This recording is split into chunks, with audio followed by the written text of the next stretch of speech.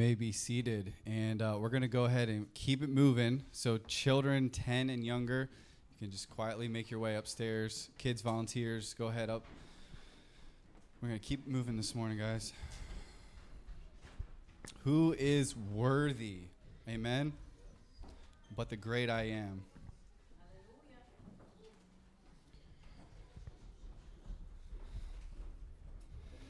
So this morning, guys, we're going to be continuing with part 2 of our series titled, Too Busy for a Seat at the Table.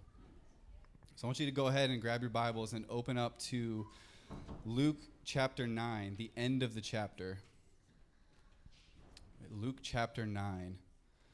If you guys remember from last week, I know it was 7 whole days ago, Dan laid out the foundation for the upcoming weeks by presenting to us this problem of busyness. Our society is ingrained in a way of life that is simply too busy for Jesus. And consequently, our churches and the people in them have been progressively conformed to that same busy way of life and have been spiritually withering away. Even in this church, right here, us, all of us battle busyness every day. We all battle this issue to varying degrees. If you remember some of the quotes that Dan shared, there's one in particular that I'll share in a second, but this busy way of life, if you remember, it leads to this perpetual anxiety and exhaustion. It's just always there. And we're always trying to keep up, right? We're just feeding into that anxiety and that exhaustion. And ultimately, that type of life produces shriveled up fruit of skimming through life rather than actually living it in abundance the way God intended. So that one quote, I just wanted to share it again. It's from Rolheiser. He says that a number of historical circumstances are conspiring to produce a climate within which it's difficult not just to think about God or to pray, but simply to have any interior depth whatsoever. That's the climate that we live in right now. And all this busyness, this anxiety, this exhaustion, it results in that illustration that Dan gave of the spring being tightly wound up, and it could unravel at any moment. You can see that tightly wound spring start to unravel in the story of Mary and Martha that Dan shared last week. As Martha was distracted with much serving, as Mary was sitting with Jesus, her busyness turned to bitterness, which then spilled out into confrontation, right? How many of you guys have felt that? Your busyness turns to bitterness. I want to take just a minute to tease out that idea of much serving. The text says that she was distracted with much serving. I just want to talk about that for a second. Martha, specifically in that text, the much serving was the preparing of a meal for Jesus. She was distracted by preparing a meal for Jesus. That's a good thing, right? Preparing that meal for Jesus, that's a good thing. Here's the thing, though. Busy Christians, just like Martha, are distracted doing good things with good intentions. Remember, it was even that act of service that enabled Mary to be with Jesus, right? So in some way, something good came out of that serving. But I want to just mention, when you flip through the New Testament, it becomes really clear that the Christian life is actually all about being busy with serving. That's all throughout the New Testament. The Christian life should actually be characterized by much serving. Think about Jesus' own life and ministry. Even Friday night, I had a wonderful time on Friday night. If you weren't there, come next Friday prayer. It's a blessing. But on Friday night, Dan shared 2 of these texts that I had in my notes for this morning. Think about Jesus. In John chapter 13, he's about to go out and be crucified. yet he stops to go around and wash the disciples' feet, right? And he commanded them to go and do likewise. In Mark chapter 10, verse 45, Jesus says, I came not to be served, but to serve. Think about the times that Jesus was healing crowds of people late into the night, and people just kept coming to be healed, and he kept healing, and he was exhausted. Much serving. Think about the time where even Jesus' mother and brothers came, and they wanted to be with him, but there were so many people pressing around him that they couldn't get to him. He was busy with much serving, seemingly all the time even. The Apostle Paul then, as you continue in the New Testament, he wrote often of laboring and toiling and straining, even with, he says, pressure and anxiety for the churches. Paul was a man who labored with much serving. So the Christian life here as an exile in this wilderness requires laboring. It requires toiling and much serving. We're commanded to be always abounding in the work of the Lord, right? In other words, if you're a Christian, you should be busy. But the question for today is busy with what?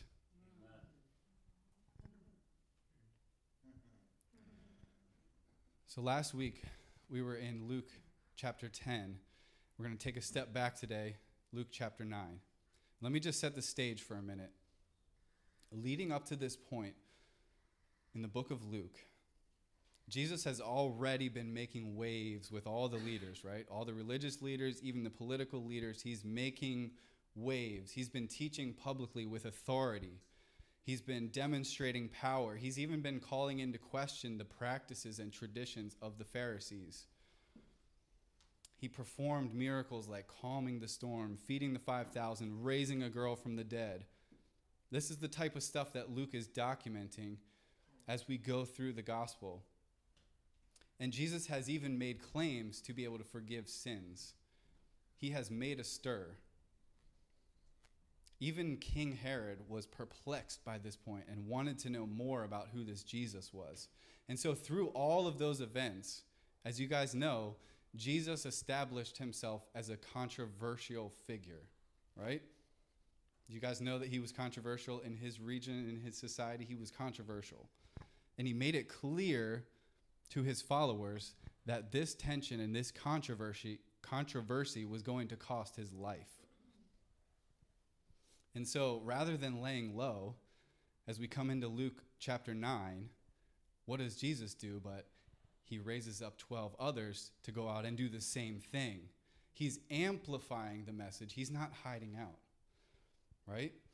And so he sent them out to do the same works and to teach the same things. And so by the end of Luke chapter 9, where we're coming in today, Jesus had begun this journey to Jerusalem. It was that fateful journey where the tension would come to a head with his arrest and his crucifixion. And so this section of Luke from chapter 9 all the way to 19 is called the travel narrative because it discusses the teachings and the things that he did while he was making his way from village to village to Jerusalem where he would be crucified. And throughout the teachings in this travel narrative, keep that in your mind. He's going to Jerusalem. His face was set, the text says. There's a theme that comes to the surface that Luke actually works really hard throughout the book to bring to light. And here's the theme. As Jesus traveled with his face set towards Jerusalem, his priority was seeking and saving lost sinners. That was what his face was set towards, seeking and saving lost sinners. And so it's with that context in mind that we jump into verse 57 this morning. Go ahead and look at your Bibles. Luke 9:57. It says, as they were going along the road, someone said to him, I will follow you wherever you go. Jesus said to him, foxes have holes and birds of the air have nests, but the Son of Man has nowhere to lay his head. To another he said, follow me. But he said, Lord, let me first go and bury my father. And Jesus said, leave the dead to bury their own dead, but as for you, go and proclaim the kingdom of God. Yet another said, I will follow you, Lord, but let me first say farewell to those at my home. And Jesus said to him, no one who puts his hand to the plow and looks back is fit for the kingdom of God. And so after this, the Lord appointed 72 others and sent them on ahead of him, 2 by 2, into every town and place where he himself was about to go. And he said to them, the harvest is plentiful, but the laborers are few. Therefore, pray earnestly to the Lord of the harvest to send out laborers into his harvest. Would you guys take a moment just to pray with me that the Lord can open up this passage to our hearts, that it might transform us? Lord Jesus, I pray right now, when it comes to busyness, Lord, I pray that you would help us to connect with what you want to say to us, Lord, that we would have our antenna up, that we would be able to hear from you. Spirit of God, would you speak directly to our hearts and reveal the ways that we need to change and transform? And then would you do that work in us, Lord? We want to be sanctified. We want to be close to your heart and near to your side. So, Spirit of God, I pray that you would come now and work in us as I speak. In Jesus' name, amen.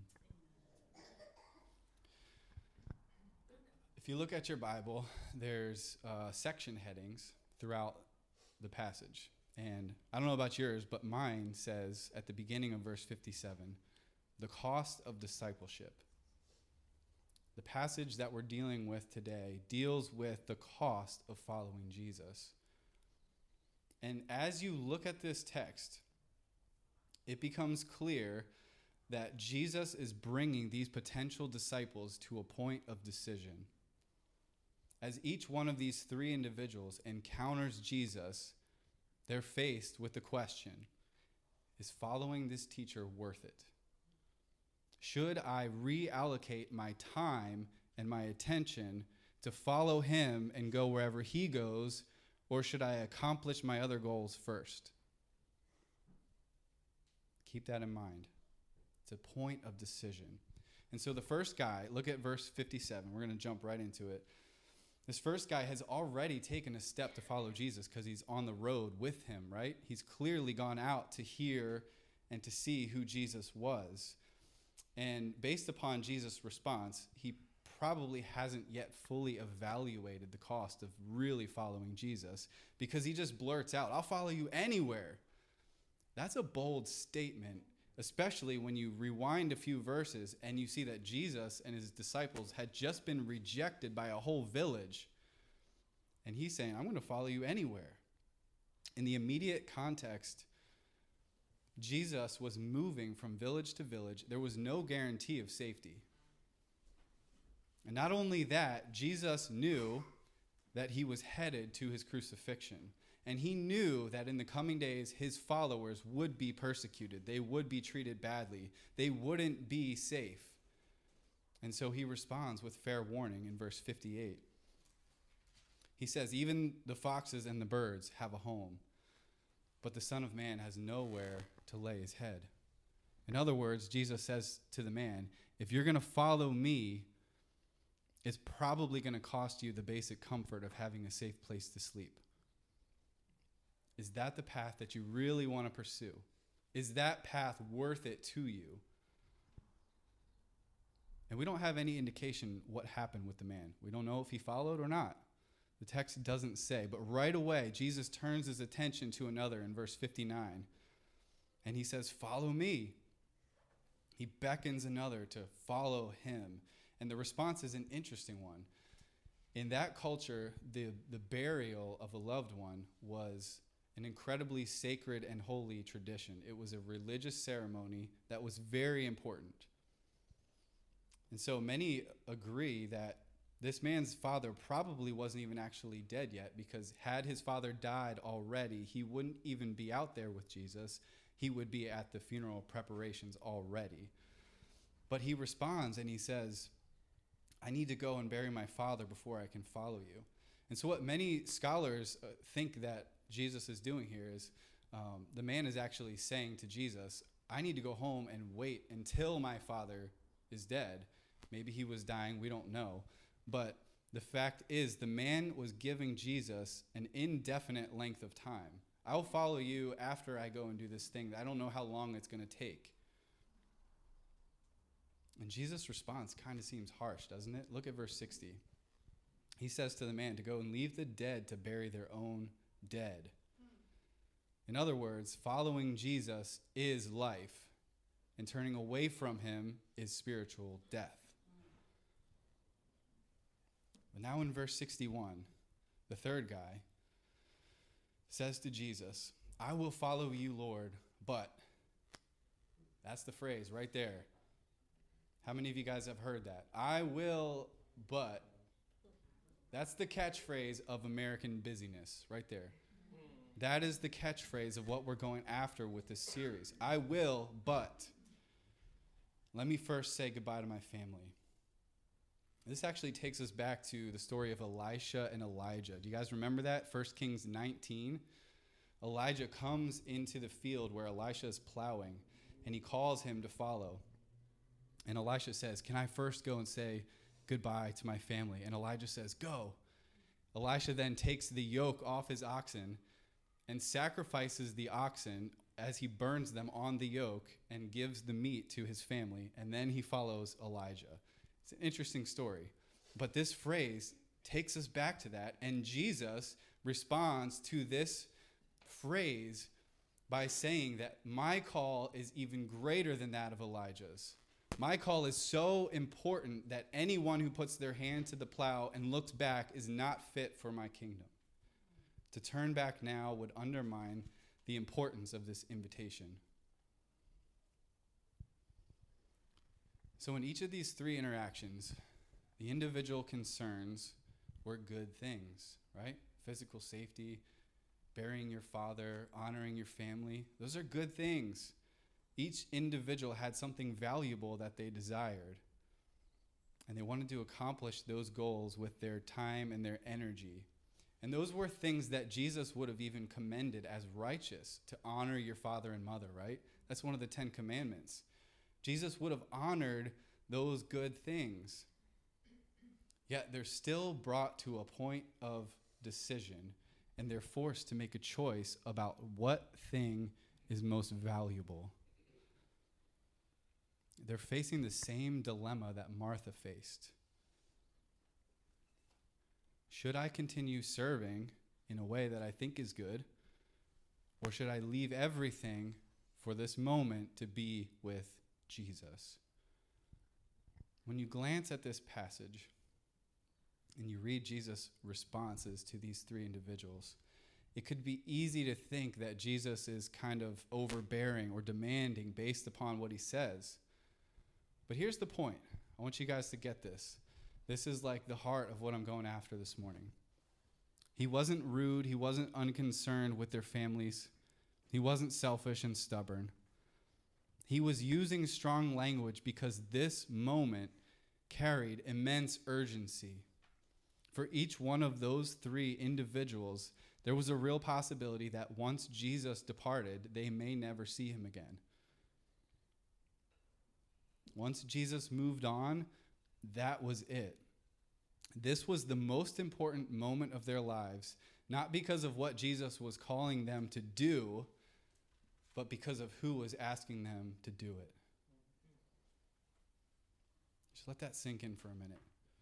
This moment of decision about what is most valuable carried that urgency because of who was doing the inviting. This was the same man who said, if anyone would follow me, he must take up his cross and deny himself daily. It's the same man who said, if anyone would follow me, he must lose his life for my sake. If anyone would follow me, he must leave behind houses and land and family. If anyone would follow me, he must renounce all that he has. That's the type of invitation that Jesus extends, right? And this was also the same man who went about, wherever he went, proclaiming the kingdom. Even in his invitation to these three men, he says, you go and proclaim the kingdom. If you put your hand to the plow and look back, you're not fit for the kingdom. He was talking again about the kingdom. And Jesus, in that moment, was calling them out of one type of busyness into his type of busyness. And the busyness of the kingdom was so much more important than any other type of busyness, entirely because of who the king is. Do you get that? It's all about who the king is. The King of Days, the King of Majesty that we just sung about, the King of Kings was standing before them in the flesh, calling them into his service. The Messiah, the Son of God, God himself, the great I am, was standing before them, offering them a seat at his table. But the seat at the king's table costs everything. It demands wholehearted devotion because he is more valuable than anything or anyone else that we could give our attention to. His will is the only will that stands forever, that cannot be thwarted, right? His purposes are the only purposes that will stand. His agenda is the only one that matters. And he now stands before them on his way to give his life as a ransom to save them. And he's urging them to leave everything to be with him, to recognize who he was, and to come to know him more on that journey. Do you see that internal point of decision that he brought them to? It's exactly the same decision that we face in the battle against busyness. Now, we're not pressed by the same physical and logistical urgency of Jesus actually standing here on his way somewhere else. Yet the urgency of his call still stands for us now. The urgency of his call is arguably even greater now that he's been crucified and risen and ascended to his throne. And now he's given us the assignment to carry on his work. In my opinion, that's even more urgent than him before the cross and the resurrection, because he has tasked us with carrying on his work. He has called us to be the ones that go and do his work in the world. So there's a million things demanding our attention every day, all the time. I've got to do this. I've got to go here. I've got to get this done. Yet in the midst of all the doing and all the going, the King of Kings is just as present before us right now. And he's saying, before you do anything, will you come and be with me? Before you go anywhere, will you come listen to what I have to say to you? Will you learn what I want you to do?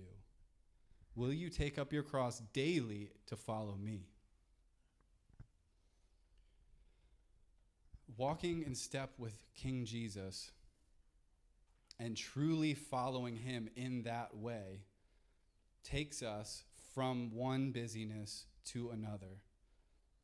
It takes us from our own sense of doing things that we think are good with good intentions, and it zaps our attention back to him and his purposes and his will.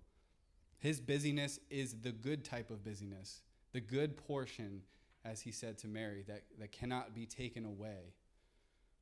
While everything else, even good things with good intentions, quickly become the type of serving that distract us from actually accomplishing the very thing that he wants us to do. In the documentary that the men watched a couple months ago, there was this quote by Dave Eubank. I'm paraphrasing because I can't remember exactly, but it goes like this. We're standing on a narrow path. And on one side, we can veer off into a world of immoral, fleshly desires that will keep us from doing what God wants. And on the other side of the path, we could veer off into a whole bunch of good religious things that Jesus never asked us to do. And in the middle, on the narrow path, he's saying, go. The ideal busyness is in the center of that narrow path. And it's on the center of that narrow path where we're only concerned with the king in front of us. We're only concerned with listening to him and doing whatever he asks. And so what exactly is it that Jesus wants us to be busy with. What does proper, good, right busyness look like? Look back at the beginning of chapter 10 in verse 1. After Jesus had that interaction, he then appoints 72 others. He sends them on ahead, 2 by 2, into every town and every place where he was about to go. And here's what he told them to do. The harvest is plentiful, but the laborers are few. So therefore, pray earnestly to the Lord of the harvest to send out laborers into his harvest. And then he goes on. You're going out like sheep among wolves. You don't really need anything. Wherever you enter, say, peace be upon them. And if a son of peace is there, your peace will rest on them. But if not, it will return. Remain in the same house, eating and drinking whatever they provide. Whenever you enter a town and they receive you, eat what is set before you. And here it is, verse 9. Heal the sick in it and say to them, the kingdom of God has come near you. Earlier in verse 60 of chapter 9, Jesus had already told a man to proclaim the kingdom. Verse 62, he refers again to the kingdom, having our hand to the plow. And now in chapter 10, verse 2, he refers to laborers going out to reap a harvest. These are all terms of work, right? They're terms of labor and toil and strength. It's going to cost you energy. It's going to make you tired. But remember that theme that Luke brings out in this travel narrative throughout his gospel. Jesus has come to seek and to save the lost. All of these kingdom busyness, laboring phrases and words are about that work of Jesus in seeking and saving sinners. The labor of Christ's kingdom is the very labor of going after lost sinners and calling them out of darkness into light, announcing to them that their king, their Messiah, has arrived to save them. And we can't leave out the context of healing either. This wasn't just like, hey, go out and tell them there's a kingdom. This wasn't just like, hey, go mention the fact that you went to church on Sunday. No. The kingdom busyness and labor that Jesus is talking about here is to go into the darkness to the enemies of God who hate God, right? To go to them and proclaim that Jesus alone is the king. Jesus alone can save them. And he actually has already done everything required to save them. At the right time, Christ died for the ungodly, right? So that we could be justified by his blood and saved from the wrath of God. That's the message of the kingdom. When Jesus says, go and proclaim the kingdom, the king is here, this is who he is, and this is what he's done. Where's your sick? Bring them. Let's see how Jesus heals. Where are your broken? Bring them. Let's see how Jesus restores. Come and follow him, because he is the path to life. He, as Jesus said, is the truth and the way and the life, and no one else can come to the Father but through him. It's that kingdom proclamation that Jesus was all about. That was the main thing for Jesus. He wasn't distracted by anything else. He healed, he delivered, he healed, he delivered, he preached, he taught, he healed, he delivered. And then he went to the cross and he gave his life to save sinners. I'm going to let you guys in on a little secret. Jesus is still all about that same thing. Did you guys know that? He hasn't changed his plan. He hasn't come up with some new idea. He is all about saving sinners, and that's how he does it, right? He brought heaven to earth with power and authority as the King of Kings, the Son of Man.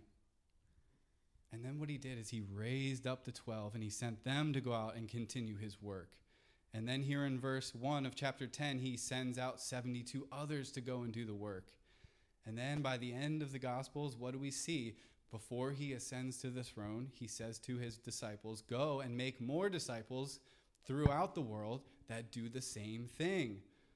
And then, you guys know this, he pours out the Holy Spirit on Pentecost to clothe them in power as his witnesses to go to the ends of the earth to seek and to save the lost sinners.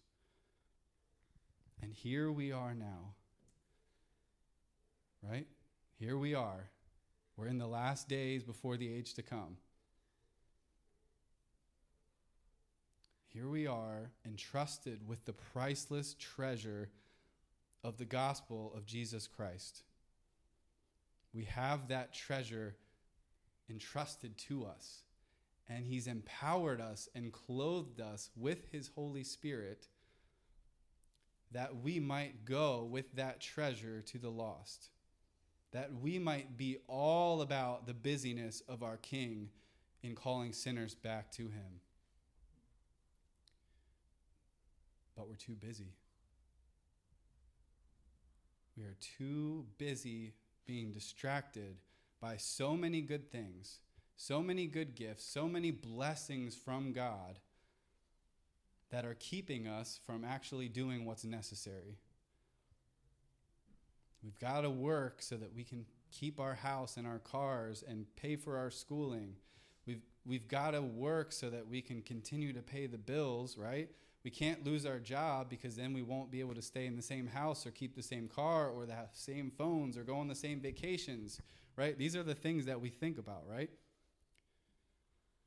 If we proclaim the kingdom of God, that Jesus came to save sinners and we need to repent, if we say that in our workplace, we worry that we could lose our job, right? If we say that to our coworkers, we fear that we could lose friends. And if we lose our job, then we lose our whole life and we have to rethink everything, right? If we prioritize our time to do kingdom activities, which are to go and proclaim the gospel and to heal the sick and to pray, then we're going to have to give up something else that we like, so we don't do it. But all the while, Jesus is beckoning us. He's saying, follow me. Follow me. Take up your cross today and come and find out what I want you to do right now. Come spend time with the King. Come meet with me and hear from me and learn from me. Enjoy me. Be filled by me. Be satisfied in me. Find your joy and your purpose in me. And once you've done that, the next step becomes clear. The going becomes obvious. The doing becomes all about him and not about you. The harvest is plentiful. There are many sinners ready to be saved. You guys believe that? Sometimes I struggle with the lack of faith that people actually want to be saved. But Jesus said the harvest is plentiful. There are plenty of people out there who need Jesus, who want Jesus. But the laborers are too busy.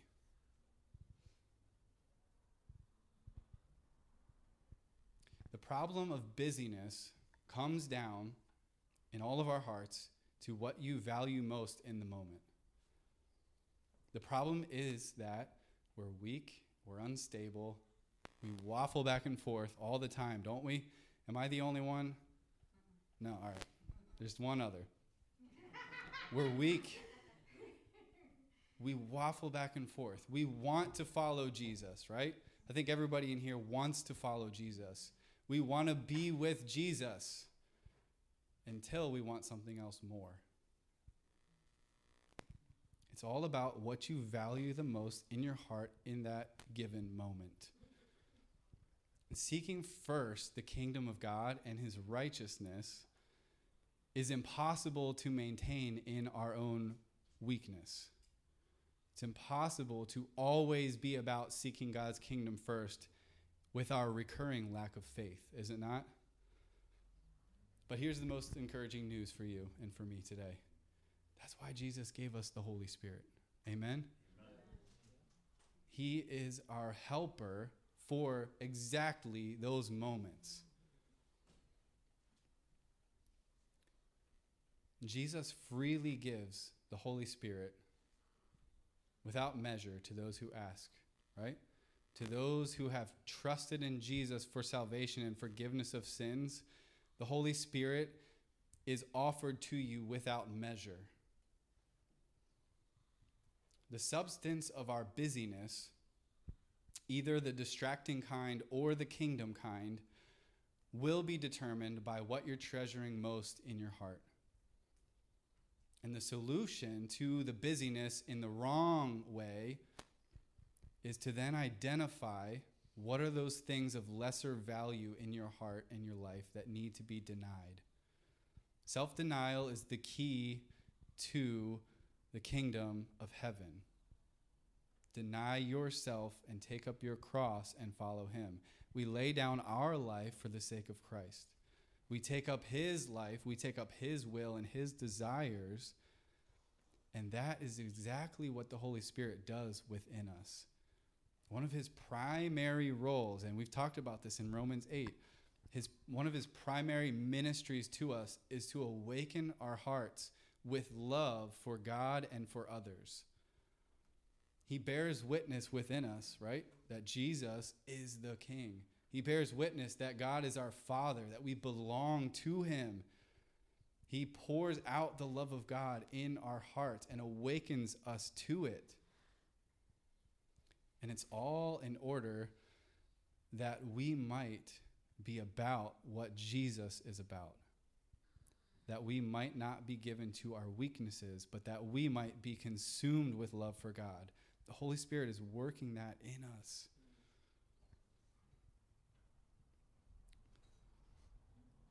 So if we're going to correct this problem of busyness in our lives, we're going to have to depend on the Holy Spirit with this, right? We're not going to do it in our own strength. And let me tell you what Paul says in Ephesians chapter 5. Why don't you guys go and turn there? Ephesians chapter 5.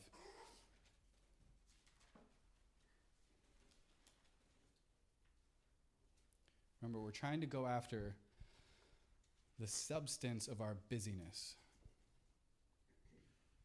Good things can distract us from the best thing. And all of this comes down to stewarding a resource that has been given to us by God. The problem with distracted busyness is that we're misallocating a God-given resource, which is time. We're squandering the time that he's given to us to use for him, and we're using it for ourselves. And Paul says it this way in Ephesians 5:15. He says, "Look carefully how you walk, not as unwise, but as wise." And here's what he says, "Making the best use of the time, because the days are evil." Paul is all about being in the right kind of busyness, right? We have to make the best use of our time because the days are evil. That's another way of saying this call is urgent. Our work as his followers is urgent. The days are evil and they are coming to an end. Therefore, do not be foolish, but understand what the will of the Lord is. And do not get drunk with wine, for that is debauchery. But, here it is, be filled with the Spirit. Do you see that connection? The best use of our time is to be filled with the Holy Spirit. The best use of our time, going on in verse 19, is addressing one another in psalms and hymns and spiritual songs, singing, making melody to the Lord with your hearts, giving thanks always and for everything to God the Father in the name of our Lord Jesus Christ, and submitting to one another out of reverence for Christ. The solution to making the best use of our time is to be filled with the Holy Spirit. Do you guys get that? It makes sense? See, when it comes to getting out of a distracted busyness into a busyness where we're fixed on Christ and Christ alone, when it comes to making that change, we can't just snap our fingers and like all of a sudden all of our problems go away, right? It's a tightly wound spring that we're carefully unwinding it, right? And it's this very thing of being filled with the Holy Spirit that begins to unwind that tightly wound spring. It's the ministry of the Spirit in us who is stirring up a desire and a motivation for us to be about the kingdom. Because I don't know about you, but in my flesh, I don't want to go out like a sheep among wolves. I don't want to go out and risk everything in my flesh. But when I'm filled with the Holy Spirit, he brings boldness, he brings zeal, he brings an excitement to do the work of the Lord, and he brings joy in the midst of all of that, even when it brings persecution. Do you see how the Holy Spirit is like the underlying person that is making all of this possible? We can't do this without him.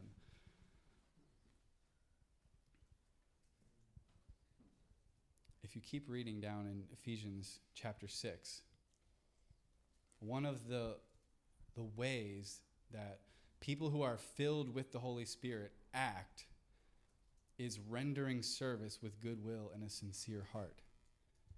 It's the very filling of the Holy Spirit that puts us on the trajectory of a good type of busyness where we're serving our King with goodwill and a sincere heart. And so let me bring it back to Mary and Martha. We don't know what if scenario, but imagine what would have happened when Jesus walked into their house and Martha had been busy preparing the meal for him. And instead of insisting on continuing to prepare the meal, what if she came in the room with Mary and fell down at the feet of Jesus?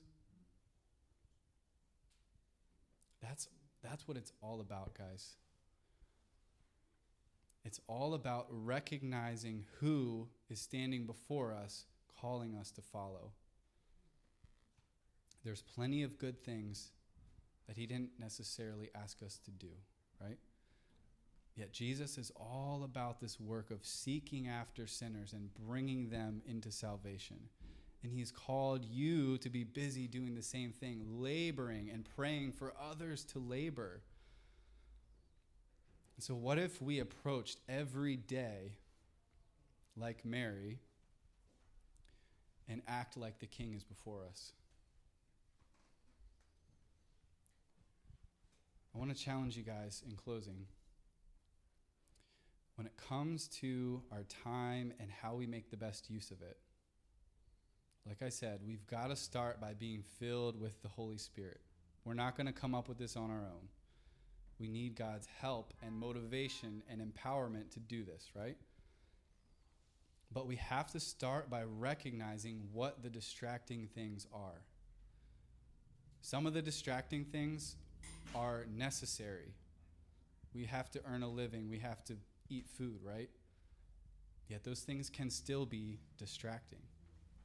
There's other things that are distracting us that are not as good, and they're flat out a waste of time or even immoral or wrong. We have to take the time to sit down before the Lord and say, what is distracting me from being about your busyness? What is keeping me from following after you with everything, doing exactly what you want me to do? And guys, this takes time and intentionality. It takes sitting there and thinking about this and praying about this. Even get a calendar out and write down what fills your time. Because at the end of the day, allocating your time to accomplish certain things is a simple budget. We all have 24 hours in a day. How are you going to prioritize those hours? And in order to have an effective budget, you have to deny yourself of some things, right? If you have $10 and you're saving it for lunch, but you want coffee in the morning, you're going to have to take away from your lunch money to get the coffee, right? You have to deny yourself of something to get something else with a limited resource. And so in order for us to get anywhere, we've got to deal with the distractions. We've got to sit down and get them out there. Get them on a piece of paper. Get them in a note in your phone. What are the things keeping me from doing God's work? And then, as we're seeking the Lord and seeking his presence and being filled by his Spirit, he will then direct us to how we should be spending that time, right? And so we're going to close here. I want you guys to bow in prayer. because we need help with this. Like, we actually have to change something, right?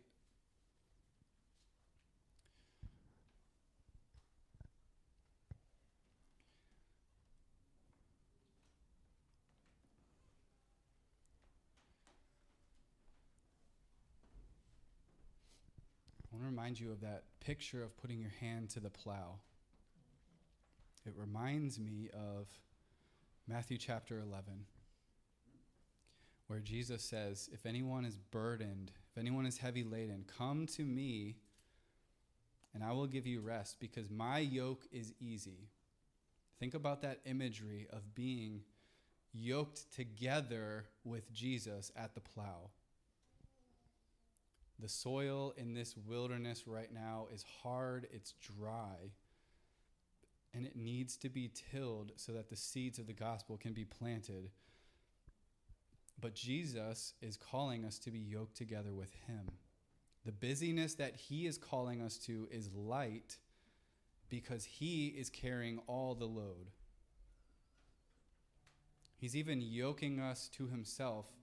Picture that wooden cross that he carried on his shoulders.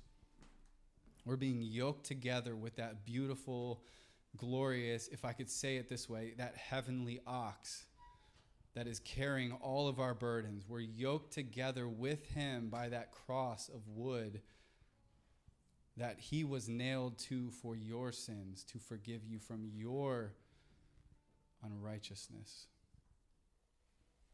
And he's yoked us together to be about his business.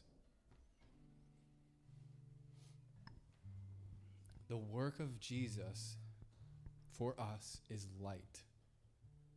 The busyness that we find elsewhere brings anxiety, it brings exhaustion, and ultimately it burns us out. But when we remove those distractions, when we are filled up by the Spirit of God to do his work, there is lightness, there is joy, there is freedom.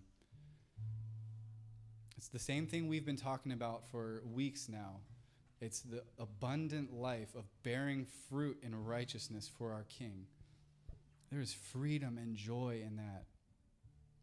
So we've got to deny ourselves the distractions and pursue, here it is, the presence of the King. The moment of decision for those three potential disciples was all about the fact that they were standing before the King. Were they going to act like he was the king or not? Were they going to honor him as the king or not? When you're faced with the distractions of everything in life, every moment of the day, we've got to come into the presence of the Lord and honor him as the king who is before us.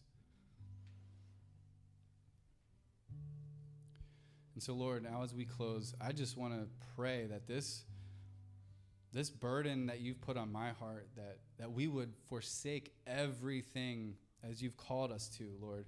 I pray that burden would be caught by my brothers and my sisters, Lord, that this urgency to be about your work, Lord, that it would resound in our hearts. Even when we're in the workplace, Lord, we're called first your followers. However we make our living is secondary.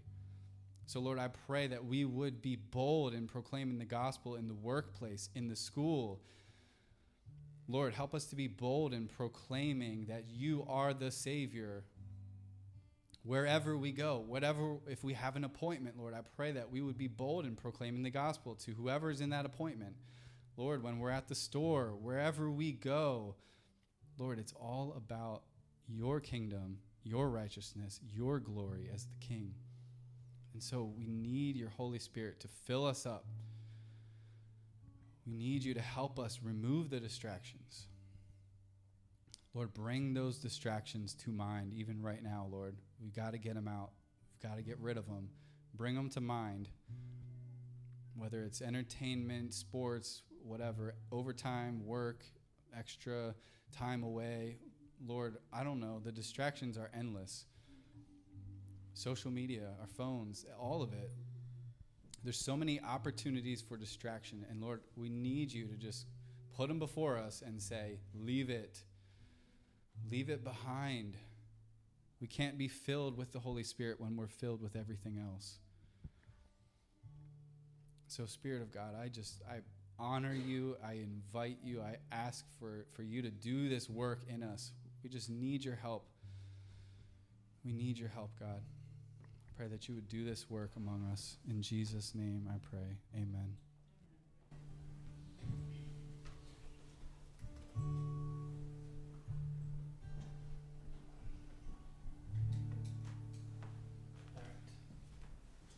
Guitar for the side. Let's set aside for a second. I want to put something else on the table, pastorally.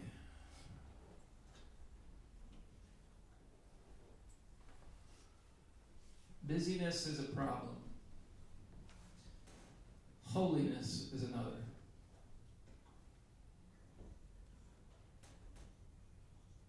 I'm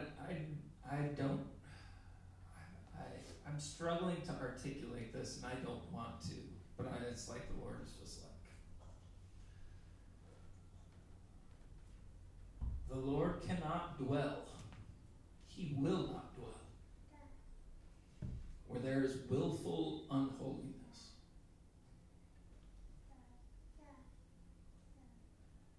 I don't say that to burden you. I don't say that to strike unhealthy fear in you. I don't try that. I don't say that to be just religious. I'm saying it because as a pastor, I contend for your soul. And if I don't say it, then I'm actually doing you more harm than good. Holiness matters. Willful unholiness, willfully quenching the Holy Spirit. We looked at it from Romans 8. It brings death. It brings death. Brings death to relationships. It brings death to depth of life. It brings physical death. Willful unholiness is just not acceptable. You may be like, why are you bringing this up?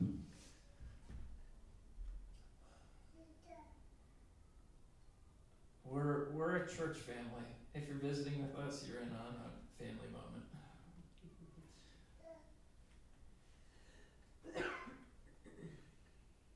We've been doing this now long enough, pastoring, where we know when things aren't right within a church family.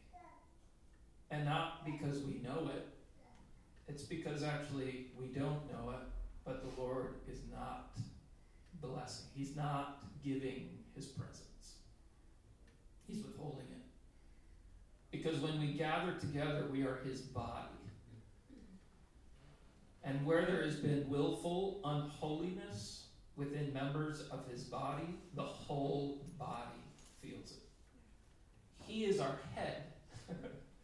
If one of my members, my physical body, is rejecting my head, do you think my whole body will know it? Yes. Right? So, the whole idea is this. I'm not saying, if there's little things going on in your life, I'm not saying, well, I must pull away. I'm saying, you got to pull an Elisha that was mentioned earlier. Elijah goes to Elisha and says, all right, man, it's time to carry on my mantle. And so what does he do? He goes back home, and what does he do with his oxen and his yoke? He's a farmer, but now he's called to ministry. What does he do with it? He makes a sacrifice out of all of it. He takes the oxen, slaughters them. He takes the yoke that went across their back so he could actually do farming, right? He could plow the ground. He takes all of that and he burns it as a sacrificial offering to the Lord. But you catch what he's doing. He's actually saying, all right, Yahweh, you are the one that I'm following now, and I'm actually like burning every other bridge in my life. I'm burning out all the other options. There's no longer any options for me to walk. It's you and you only. Everything else is merely but a sacrifice to you. I'm giving myself no other option but to follow you, your call upon my life. I'm just going to say it. Some have left other bridges unburned. Well, I can kind of do this on the side, and I can do that on the side, and I can mess here and I can mess there, and it's duplicity. Acting one way when you're here, acting another way when you're not.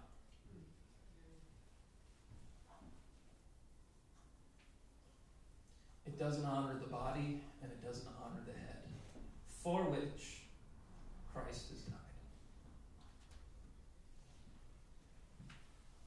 I have to say these things. Sorry if you're with us visiting or you're a guest online.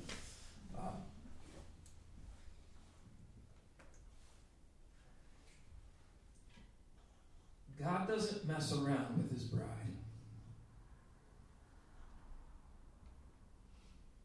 He don't mess. He will have his bride, and she will be holy. He's made every sacrifice for that.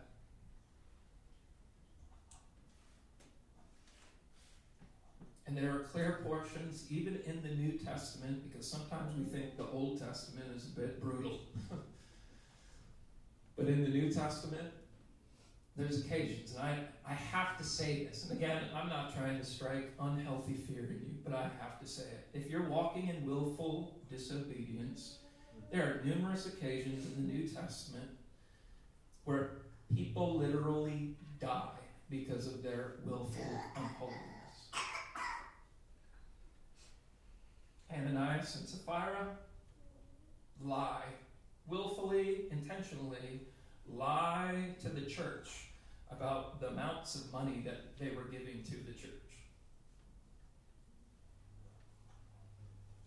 And they die on the spot. You say, oh, that's so, you religious people. No, that's reality. That's God's jealousy for his bride. There's other occasions that Paul will speak, even of the moment in taking the Lord's table,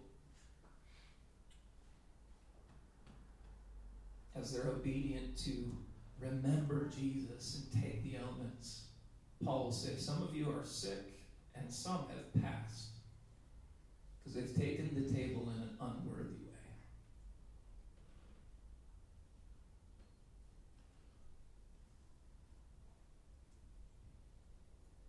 He says that because he wants you to take very seriously how you follow him.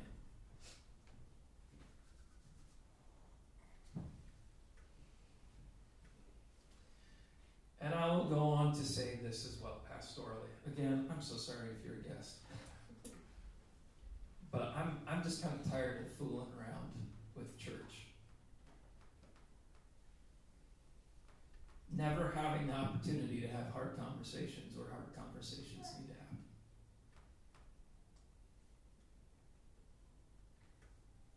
But there's been plenty of things over the years that have gone on within this church where there are confidences held by some to pursue willful unholiness.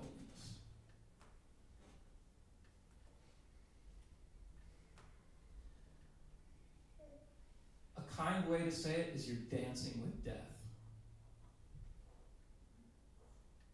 In the Romans 8 kind of way, but in the way in which God is jealous for his bride. He's purchased up every grace for you to deny the very things that you willfully do and keep confidence with one another in. You're not the church if that's the way you live. That's everything backwards to who we are.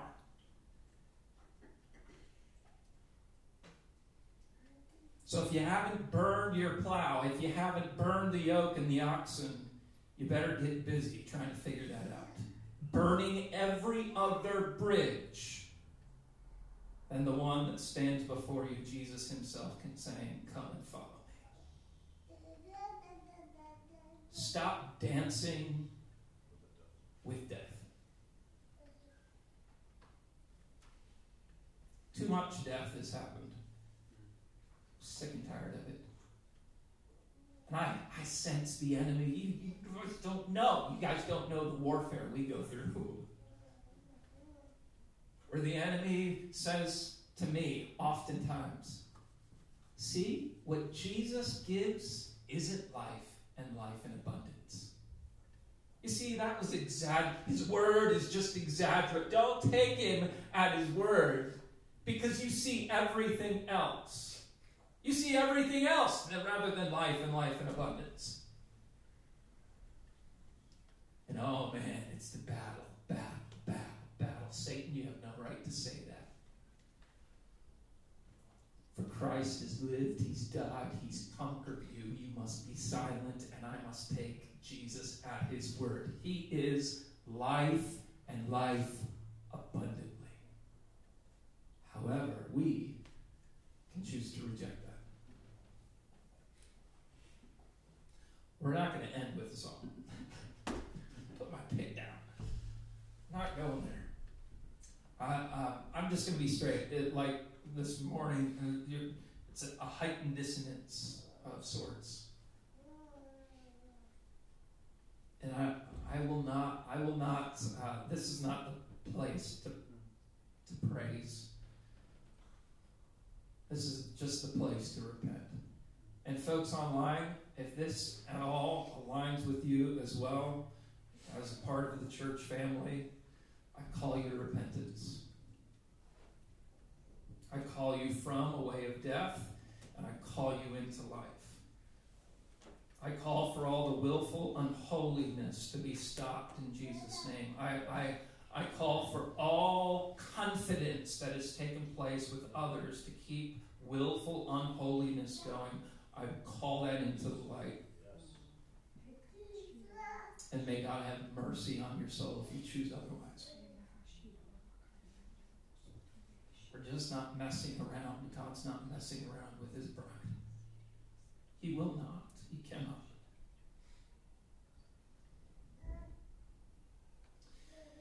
So, Lord, we come before you, and Father, I stand before you along with James as those who are direct representatives of this church family.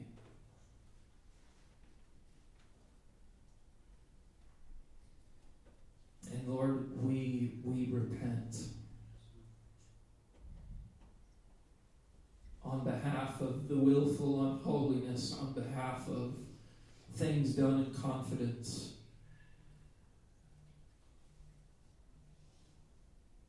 On behalf of, Lord, just all the ways in which we have lived against your purposes.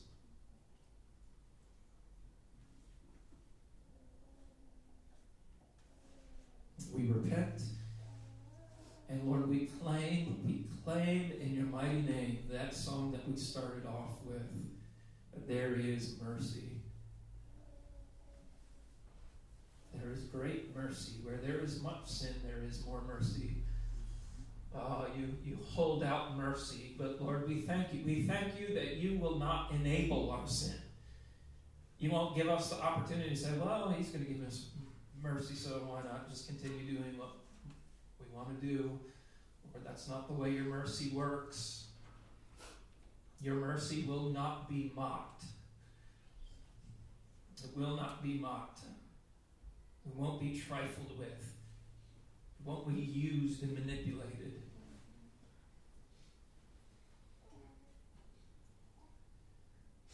So, Lord, we thank you. We thank you for the work that you have done on our behalf to secure us to yourself and to have mercy on our souls. And in Jesus' mighty name, whatever has been left in the darkness, Holy Spirit, pastorally and openly before the church, we cry out, bring it into the light. Bring it into the light. Make this a place for your presence to be pleased to dwell. Bring it into the light, we pray. And glorify your mighty name. In Jesus' name, amen. If that hit you weird, I'm sorry. But if that was supposed to hit you, let it hit you. Don't mess.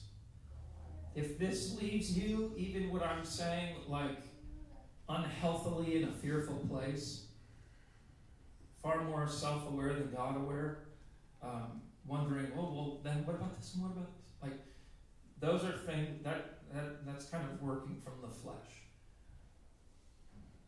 We want to receive these things as those who stand on the firm rock of Jesus Christ. But if there are questions, if there's interactions to have, we invite those as your pastors. Do you add anything while we're in the moment? All right.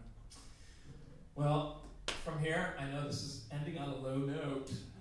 Sometimes with church family stuff, that's what we got to do. Got to end on a low note. That's just as pleasing to Him at times. And ending on a high note,